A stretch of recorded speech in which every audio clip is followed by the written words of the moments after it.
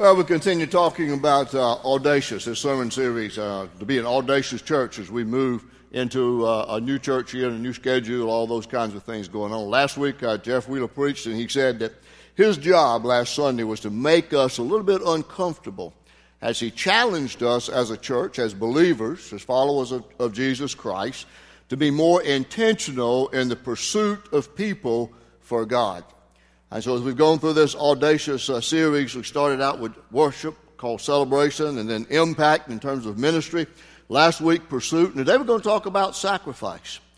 And it's going to talk about money and giving and stewardship and emphasis upon that. And so I think I don't have to tell you that my job is to make you feel uncomfortable. For some reason, whenever we talk about those issues in church, there seems to be a lot of uncomfortableness. I hope that when I share with you today what I have to share, that there will be a sense of uncomfortableness that you really will feel in the fact that, we really aren't doing what God calls us to do in terms of our stewardship and our generosity. Now, I'll make a confession up front. I struggle with the word sacrifice. I'm stretching it just a little bit to deal with this issue of stewardship and generosity and giving, because when we give, we should give the 10%. That's the tithe. That's what God calls for us to give. That's biblical giving. And I think we all should do that. We give sacrificially when we give beyond that. Like when we have gone into capital funds campaigns for this building, for completing the education area below that. When we built the student center, we went into capital funds campaigns, and we said you don't give your tithe to that capital fund campaign to pay off that debt, but we ask you to make a sacrificial gift. And for many of you, that would mean giving up something like cable TV or a meal out per week or something like that, so that you could give that money towards that building. And so that really is the concept of sacrifice. But it fits with the text, and it was a word that we chose as staff. So let me just underscore this whole thing about stewardship. If we love God and are grateful for His saving grace in Jesus Christ and all the blessings that He's given to us, then there shouldn't be any problem on the part of any true believer to be generous in giving for the glory of God. And we should be obedient to what His Word says about the tithe, which is 10%, and we should give it back through the life of our church here at Spring Valley. Now, we talked on the whiteboard you saw, to make a sacrificial gift means we give up something else of value to achieve something of greater value for the kingdom of God. See, our salvation is a result of God's sacrifice of His Son, Jesus Christ, on the cross, so that our sins could be forgiven and we can have a relationship with God. Now, why do we need this message on giving and the challenge, the sacrifice in this audacious series to give us an audacious challenge? Well, let me share with you what they say on SportsCenter, some of the cold, hard facts. If you look at the screen, you'll see currently this year in our $1.7 million budget for this year, 2016, as of last Sunday, we were $84,918.52 behind budget. That means that as we are in August, that means that we haven't been able to do some of the things that we wanted to do as a church for the kingdom of God. And that affects a lot of areas, many areas. And ultimately, that will mean that if your heart is geared towards missions, you will know that then the missions percentage we give is based off of what comes in. And so that means less is going to missions than what we wanted to do. Now, the other news is in the last 7 years, our giving basically has been flat. And we have given, this is what we ran the figures and averaged them out this week, 1.557341. That's what we've averaged giving as a church for the last 7 years. It has not deviated much from that 1.55. I mean, that's just the cold, hard facts. There it is. We've increased in number, we've increased in membership, but the giving level has not increased. Here's the one that I think is the saddest figure. Out of 1,775 church members, and then their Sunday school members who have not officially joined the church, you got 1,775 people as potential givers. Only 463 people gave last year and contributed to that 1.694 budget. They gave that 1.694 to a 1.625 budget. You look at that bottom number, that means 1,312 people who have attached themselves to Spring Valley in some way, either as an official member or Sunday school member, gave nothing. Now you think about our giving potential. Now I know that we've got various levels of income in the life of our church. But if every family would give simply the 10%, think about our potential for giving. You know, you always get the benefit of what the other crowd, I started saying now for 8:45, from now on it'll be the 9 o'clock crowd, what they say. And one guy went through that and he said, you know, if everybody who's a member of this church and a member of Sunday school just gave 1% of their income, think what that would be. God asked for 10%. Think what that would be. Our giving potential and what that means we can do for the kingdom of God.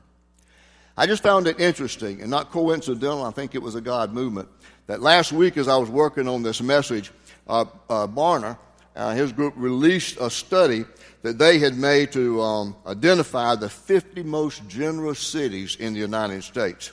Number one was El Paso, and they shared it with somebody else, and I can't remember. Number two was Lexington, Kentucky. Number three was Memphis, Tennessee. Number four was the Charleston, Huntington, West Virginia area. And number five was, surprising to me, Milwaukee, Wisconsin. So, all right, so where did South Carolina come in there? Did we have any cities in that top 50? Yes. For some reason, they grouped Greenville, Spartanburg, Anderson, and I could understand that. They're all up in that left quadrant up there in our state. But they also brought in Asheville, North Carolina with it. Maybe that's because they're all very similar. I would have thought Asheville would have been much different than these three, Greenville, Spartanburg, and Anderson. But anyway, that group of cities was number 11 in terms of generous cities in the United States.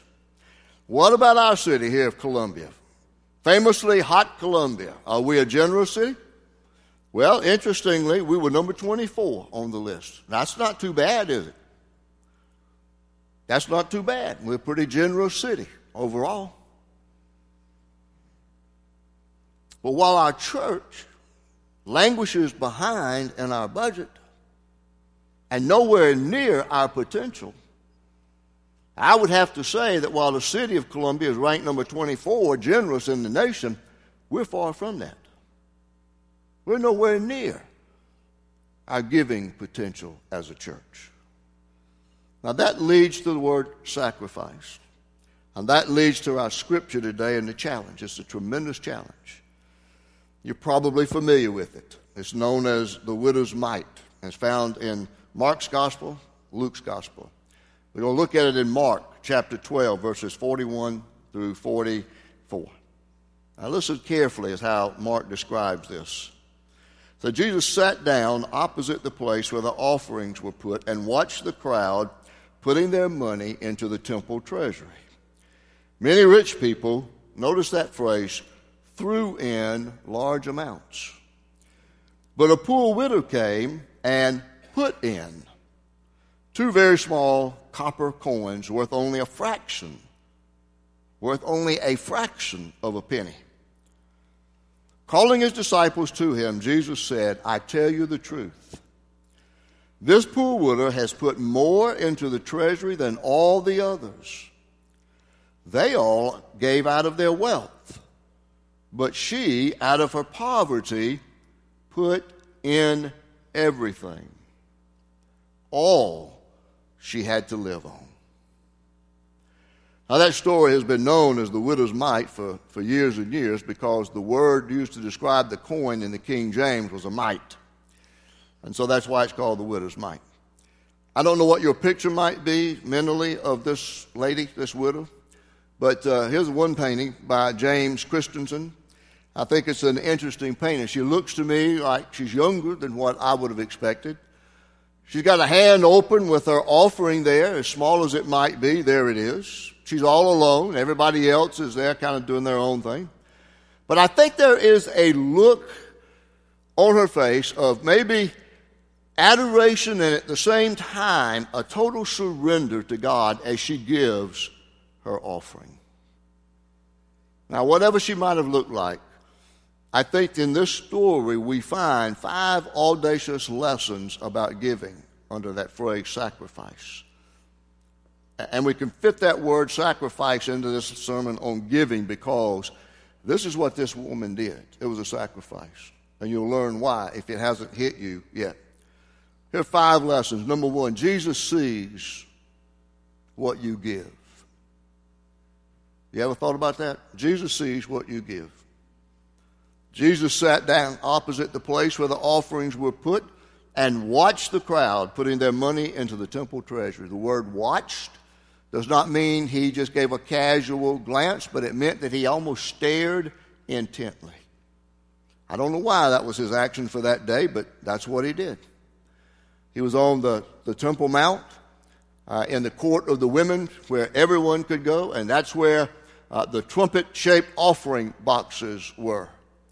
And people would come and put their offering into those trumpet-shaped boxes.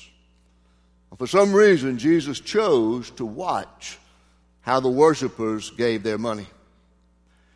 If you've been a Baptist most of your life or a long time, you might be familiar with the word Broadman. For a long time, that was the key word for all the things that Baptists published. Broadman Hymnal. Now it's called Baptist Hymnal, I think, Rick, right? There was Broadman Publishing. Now it's, I think, Broadman and Holman. Well, anyway, the name Broadman came from portions of the names of 2 men who were great leaders in the Southern Baptist Convention. One was Basil Manley, that's where the man comes from, who was instrumental in the founding of Southern Seminary, which actually began in Greenville, South Carolina, and then eventually moved to Louisville, Kentucky. Broad came from John Broadus, who was the pastor for a long time, I believe it was, of Charlottesville Baptist Church in Virginia. Now, I don't know how long he had been at that church when he did this, but he was a brave man. That one Sunday morning, as the offering was being taken up, he came down out of the pulpit and he followed the ushers as they went down every row, passing the plates, and people put their offering in. Now, you can imagine some of the reactions. Some people were absolutely shocked. Some people were angry. Some people were so surprised they didn't know what to think. And he followed them all the way to the back of the auditorium. Then he came back to the pulpit, and he went into the pulpit, and this is what he said. My people, if you take to heart that I have seen your offerings this day and know just what sacrifices you have made and what sacrifices you have not made, remember that the Son of God, your Savior, goes about the aisles with every usher and sees with his sleepless eye every cent put into the collection by his people. A pretty sobering thought, wasn't it? And then he read this passage from the widow's mite, and he preached about it. Now, I'd never be so bold as to do that. I don't want to do that. I don't want to be disappointed. That's why I'm glad that we don't sit up here any longer, but I sit over there, and my back is to the rest of the congregation when the offering's taken. The closest I ever came to having that watched as you give was many years ago on a mission trip to Rio in Brazil, where the Olympics are being held now. And when I preached at First Baptist of Bethany Gardens, which was a suburb many, many miles out from downtown Rio, Brazil, the interesting thing was that when it came time for the offering, everybody came forward, and there was an offering box on the altar, and you put your money, your offering, in that box. I didn't want to be the only one that didn't, so I got up and I put offering in there as well. But wasn't that interesting that they came forward and put their offering in that box? Now, today we have many different ways you can give. We send you by mail. Well, we don't. It comes from the company we contract with. Now, you get 2 months' supply of offering envelopes that you can put your offering in and bring it week by week and put it in the offering plate, or you can mail that in. Then we have ways in which you can get your money to send to the church by electronic transfer. You can have your account drafted, Or you can do what about 18% of the income from our church is coming from now by doing it online. And people tell me that the reason they do that in other ways is so that if they're not here, their money comes. And I appreciate that. Now, me, I do it the old-fashioned way. I like to write a check, put it in my envelope, and bring it and put it in an offering plate as a part of my worship.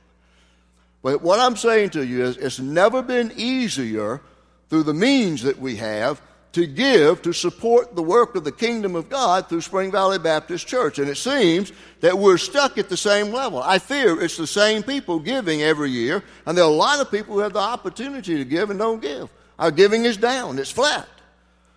It's never been easier to give, but for some reason, people are just giving less. And that's not here, but that's everywhere in Baptist life.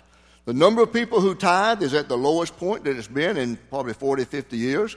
And the percent that people give are at the lowest point that it's been in so many years. And that means that the income given into Baptist churches is less than it's ever been. And I find that that is a correlation then to the fact that the last report that came from our Southern Baptist churches, we got this letter that we fill out, our church profile that we fill out.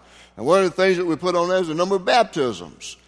That the baptism rate has declined, as has attendance, as has giving. It's all related because it's spiritual. Money isn't a financial issue, it's a spiritual issue, it's a faith issue. Now, so remember that Jesus sees what you give. Here's the second thing, closely related. Jesus notices how you give. I told you to watch those two phrases. Rich people threw in large amounts. Why do you think they threw in, or at least Mark says they threw in their amount of money? Want to make a noise. They want people to know they put something in there. And then it says that the widow, how did she do it? It says she put in her 2 coins.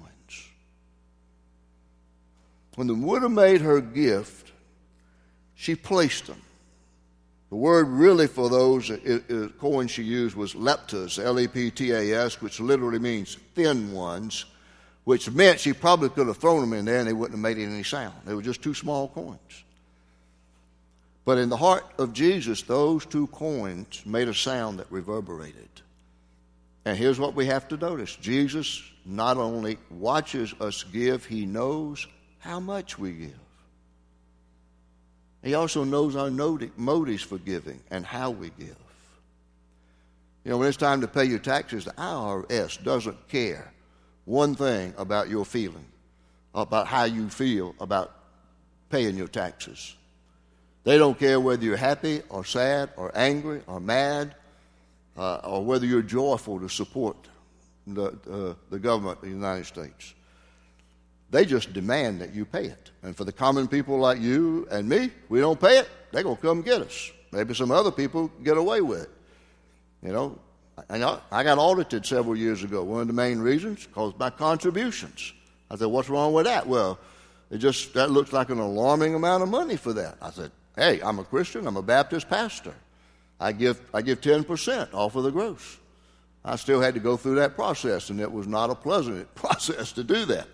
But you see, trying to explain spiritual principles to non-spiritual people sometimes just doesn't make sense.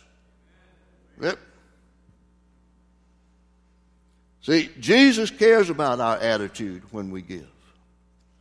That's why the Bible says in 2 Corinthians 9:7, each of you should give, not reluctantly or under compulsion, for God loves a cheerful giver. You've probably heard it before, but that word cheerful there is the root word for hilarious. And that means, as one writer said, you ought to giggle when you give. I don't know if that's the attitude that you have about that. Maybe when the plate's passed, you giggle because you say, I ain't put nothing in there. Mm-mm. Jesus sees what you give. He knows how you give. Here's the third thing.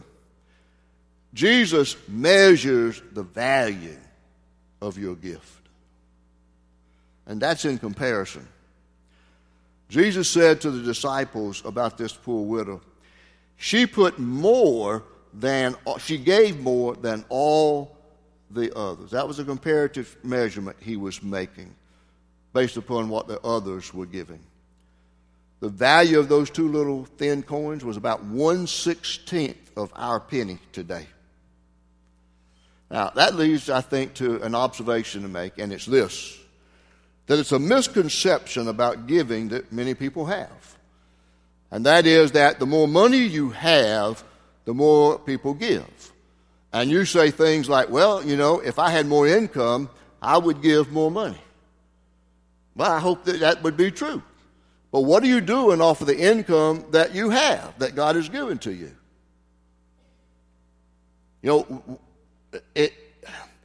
We probably, if you do a look around at the social level of the life of this church and the congregation of this church, we're probably not in the lower level. We're probably middle to upper middle class maybe. And you can look that up as the demographics of what maybe income would average in this area for us. But the misconception says if I made more money, then I would give. I'd tithe. No. And when you say, well, probably people with more money are the ones who give more. Doesn't play out that way. All the studies indicate it's not that way. In fact, in this study of the 50 most generous cities in the United States, some of them are in poverty areas, and they are the most generous. Isn't that interesting? Now, let's see if we can make a comparison so you can understand that. This was a great sacrifice that this woman made. 2 little coins worth 1/16 of a penny. Now, let's take, for example, Bill Gates. I'm not picking on Bill Gates. I'm not criticizing Bill Gates. It's just a name that I think most all of you would be familiar with. You know that his relationship there with Microsoft, founder of that, and that he's a very wealthy man, if not the most wealthiest man in the United States. And as I was looking up, just put in simply the wealthiest man in the United States, sometimes there were 3 of them. I think Bill Gates, Warren Buffett, and somebody else I didn't recognize. Kind of jockey for that. Depends upon how the day was on the stock market, okay? But several years ago, it was a big news item, and I agree that it was, that Bill Gates gave $100 million to fight AIDS in Africa and India as well. A huge gift, $100 million. I agree with that. And a great cause to support, fighting AIDS. But was it a sacrificial gift? Did he make a sacrificial gift? I say no, because he had billions left over. This week, the report said Bill Gates was worth $78.5 billion. Market went up pretty good Friday, didn't it? So he might have gotten over $78.5 billion into this week. I don't know. None of my business. But I want to show you a little kingdom mathematics according to what Jesus said. So how much did he really give of his income? The $100 million that he gave was 0.0216% of his wealth.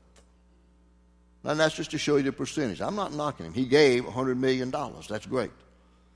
Now, if we use the math of Jesus, Jesus said that 1/16 of a penny, which this poor widow gave, is greater than that $100 million gift. Now, how can that be? Well, let's put it in percentages then. And the percentages look like this. 100% is greater than 0.0216%. Why? How do I get 100% out of 1/16? The widow gave everything she had. That's 100%. Even though Bill Gates gave $100 million, it was only 0.0216% of his income. That's kingdom mathematics. When you go back to school in a couple of weeks, that math won't work. It's only in the kingdom of God that works, okay? Now, remember, I'm not knocking Bill Gates. I'm just making a comparison here because of what Jesus said. That he values your gift. He knows your income. He knows what your tithe should be. And you know what he just might do one day? He might lower your income So it would look more like you're tithing off of that level. You ever thought about that? Let's move on. Number 4. Jesus is pleased when you give sacrificially. I think that this gift of this woman who came just absolutely warmed the heart of Jesus and maybe sent chills up and down his spine. And the scripture says, calling his disciples to him, Jesus said, I tell you the truth.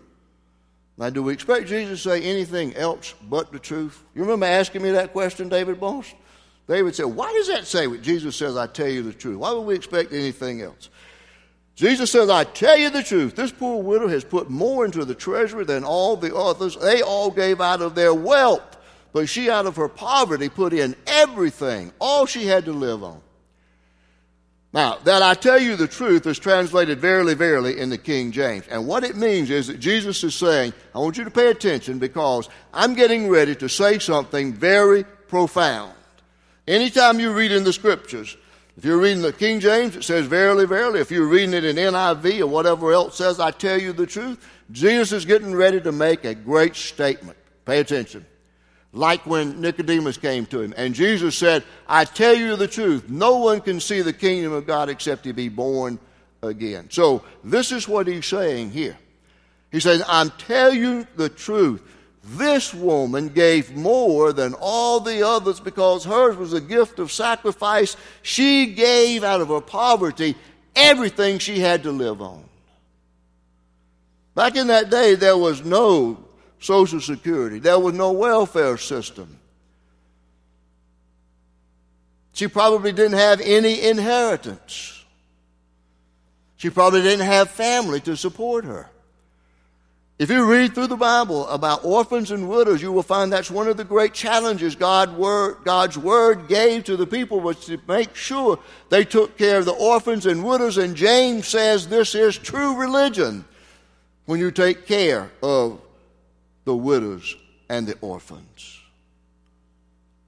See, Jesus was moved because of what this woman gave, more than she could give, and she gave it. There's a great story in the Old Testament that I think gives us a great example of a sacrificial giving and what it means. The story is found in 2 Samuel 24. There was a deadly plague going through the Israelites, wiping them out. And David is looking for a place to make a burnt offering to God on behalf of the people so that the plague would be gone. He finds the ideal spot. A farmer by the name of Araunah has a threshing floor. And David says, I want to buy that so I can put up an altar to God and make a burnt sacrifice to him. And Araunah said, no, king, you can have it. I give it to you. And what do you think David said? David said, no. I will not sacrifice to the Lord my God burnt offerings that cost me nothing.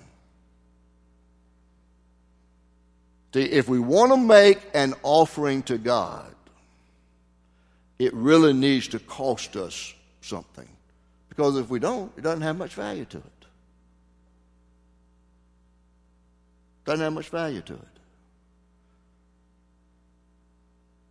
Here's the fifth thing.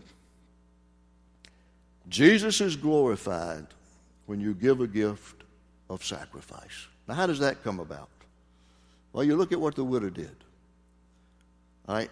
A gift of sacrifice is motivated by love. That could be the only reason she gave, is because she loved God, and even in the fact that her husband had died, and she probably was left penniless after she gave the 2 little coins, she still expressed her love to God. We should be motivated by love because of all that God has done for us and all that God has given to us. A sacrifice is motivated by love. Secondly, a gift of sacrifice forces you to depend upon God. This widow put in everything she had to live on, Jesus said. She didn't have a Social Security check coming in the mail tomorrow. It was everything she had to live on. And if you make a sacrificial gift, then you are learning to depend upon God.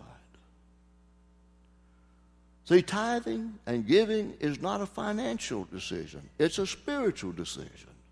It's a faith issue. Are you going to trust your checking account, your savings account, your income more than you're going to trust God? God says, trust me with that 10% and see if I don't pour out blessings on you. Okay?